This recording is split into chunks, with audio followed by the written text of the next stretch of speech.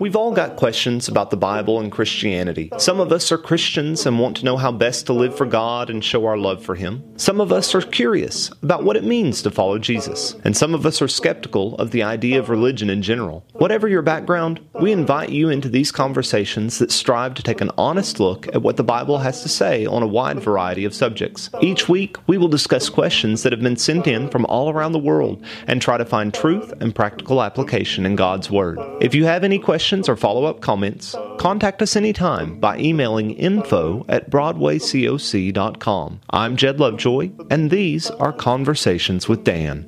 Hello, everyone, and welcome to another one of our Conversations here with Dan. Okay, we got a fun one today. We do? I don't know. It's one that crops up from time to time when people read this passage, and it's just always been something that's been slightly confusing to me as well. So the passage, if y'all want to go ahead and jump in, is 1 Corinthians chapter 15, verse 29. And we'll read it here in a second. But the questioner said, what is Paul referring to when he mentions baptism, and they phrased it, of the dead? When I read it to you, you said it's probably better to say baptism for the dead. Yep. Okay, so there's the question. You read us the verse. Let's read the verse, 15:29. He said, otherwise, what do people mean by being baptized on behalf of the dead? If the dead are not raised at all, why are people baptized on their behalf? All right. Now, yours translated it very well. That must be the ESV. It is. And it translated it on behalf of the dead. Okay. The Greek preposition is huper, which means for or on behalf of the dead. So that is the idea. Notice that he says, what shall they do who are baptized on behalf of the dead?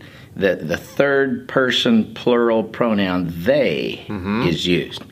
And if you go back to verse 12 in the context, okay, if Christ is preached that he is risen from the dead, how say some among you, see that's a they, that there is no resurrection from the dead? So they... Yeah, who is that? They, in this passage, are those who were saying that there is no resurrection from the dead. But if you keep going there in verse 13 down through 19, read a little ways for us. Okay. But if there is no resurrection of the dead, then not even Christ has been raised. And if Christ has not been raised, then our preaching is in vain and your faith is in vain. We are even found to be misrepresenting God because we testified about God that He raised Christ, whom He did not raise, if it is true that the dead are not raised. For if the dead are not raised, not even Christ has been raised. And if Christ has not been raised, your faith is futile and you are still in your sins. And then all who have fallen asleep in Christ have perished. And if in this life only we have hoped in Christ, we are of all people most to be pitied. All right, you'll notice that if you read through this and you carefully underline the pronouns, there's we, and there's you, and there's they. Okay. And if you go back to the first part of the chapter, I declare to you, brothers, the gospel which I preached to you, which also you all received, in which also you stand, by which also you are saved. So Paul is speaking to a group of believers. He's speaking, the you, plural, is the group of Corinthian believers. Okay. And then he says there in verse 15, and we are also found false witnesses of God, because we witnessed of God that He raised Christ from the dead. So we is the ones that preach the gospel, like Paul and company. Okay. So Paul and company is we. Yeah, he's talking about specifically probably the group he's traveling with and the apostles as a whole sort of thing. Okay. So Paul is the we, Paul and company, and the Corinthian church is the you. But then if you look at verse 12, there are some among you, that's a third group. And that's the they that say there is no resurrection from the dead. So these are maybe some believers who haven't quite bought into the whole resurrection idea, but they believe in Christ. These were some people among the Corinthian believers, whether from the outside or whatever, we don't know, but they were saying that there was no resurrection. So in verse 29, after Paul discusses a lot of this about the resurrection, he says, so then what shall they do who are baptized on behalf of the dead, if indeed the dead are not raised. See, the same people that were saying that there's no resurrection from the dead were being baptized for the dead. So the people that were teaching this heretical doctrine that there was no resurrection were the ones practicing baptism on behalf of the dead. And Paul says that makes absolutely no sense. Because if there's no afterlife, then what's the point of being baptized for the dead? So they were actually, like, is this referring to people would be baptized on behalf of someone to save them from eternal damnation? We can speculate. There's nothing in here that tells us one way There's or the nothing other. in here that would tell us, but it appears to be that way. But Paul says that makes absolutely no sense if at the same time they're teaching that there's no resurrection, because you see the very last clause in verse 29, why then are they baptized for them? So in that, is he giving credence or giving... No, he's just showing an inconsistency, because there's no other record in Scripture anywhere where any actual New Testament Christian was being baptized for the dead. Yeah, because I think that's part of the questioner. They read that and they hear that Paul is actually saying, well, yeah, there's some reason for it, but these people don't get it. No, I don't think if you read the whole chapter, I don't think that will fly. Okay. So you have to see it in the context of the whole thing that he's talking about. Right. These people have come in with a heretical doctrine. And they're also teaching baptism for the dead, which is inconsistent with their heretical doctrine. Okay. Anything else we're missing there? Not that I know of. It's kind of nice to just look at something, because it's just such a strange passage, Yeah. And I think there's some modern groups that... And you remember in hermeneutics, we talked about normative teaching, things that we can see throughout Scripture or throughout, in this case, throughout the epistles of Paul or whatever. Right.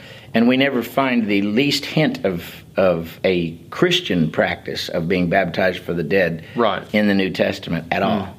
But we do find many repetitious teachings about baptism and being united with the death of Christ, and how that we're joined with Christ in baptism as the living. So. And how it's an individual's decision to do that. Right. Not you doing it on behalf of someone else, living or dead. One time, a long time ago, a lady called me up in the middle of the night and asked me to come baptize her husband. And, of course, if he had wanted to do that, I was very glad to do that. But she said, I said, well, could you put him on the phone? And she said, no, I can't. He's in a coma. And I said, well, that makes this a little bit difficult, because it has to be him that makes the request. Of course, she wanted him to be baptized. And he was probably near death, but he was in a coma. So I had to tell her that I could not, in good conscience, according to Scripture, baptize a comatose person unless he woke up and said, this is what I decide to do. And that's not you making some decision on his judgment. That's you going... It has to be him. Yeah. But now if he had died, then that wouldn't have even been on the table, period, because then he wouldn't have another chance to...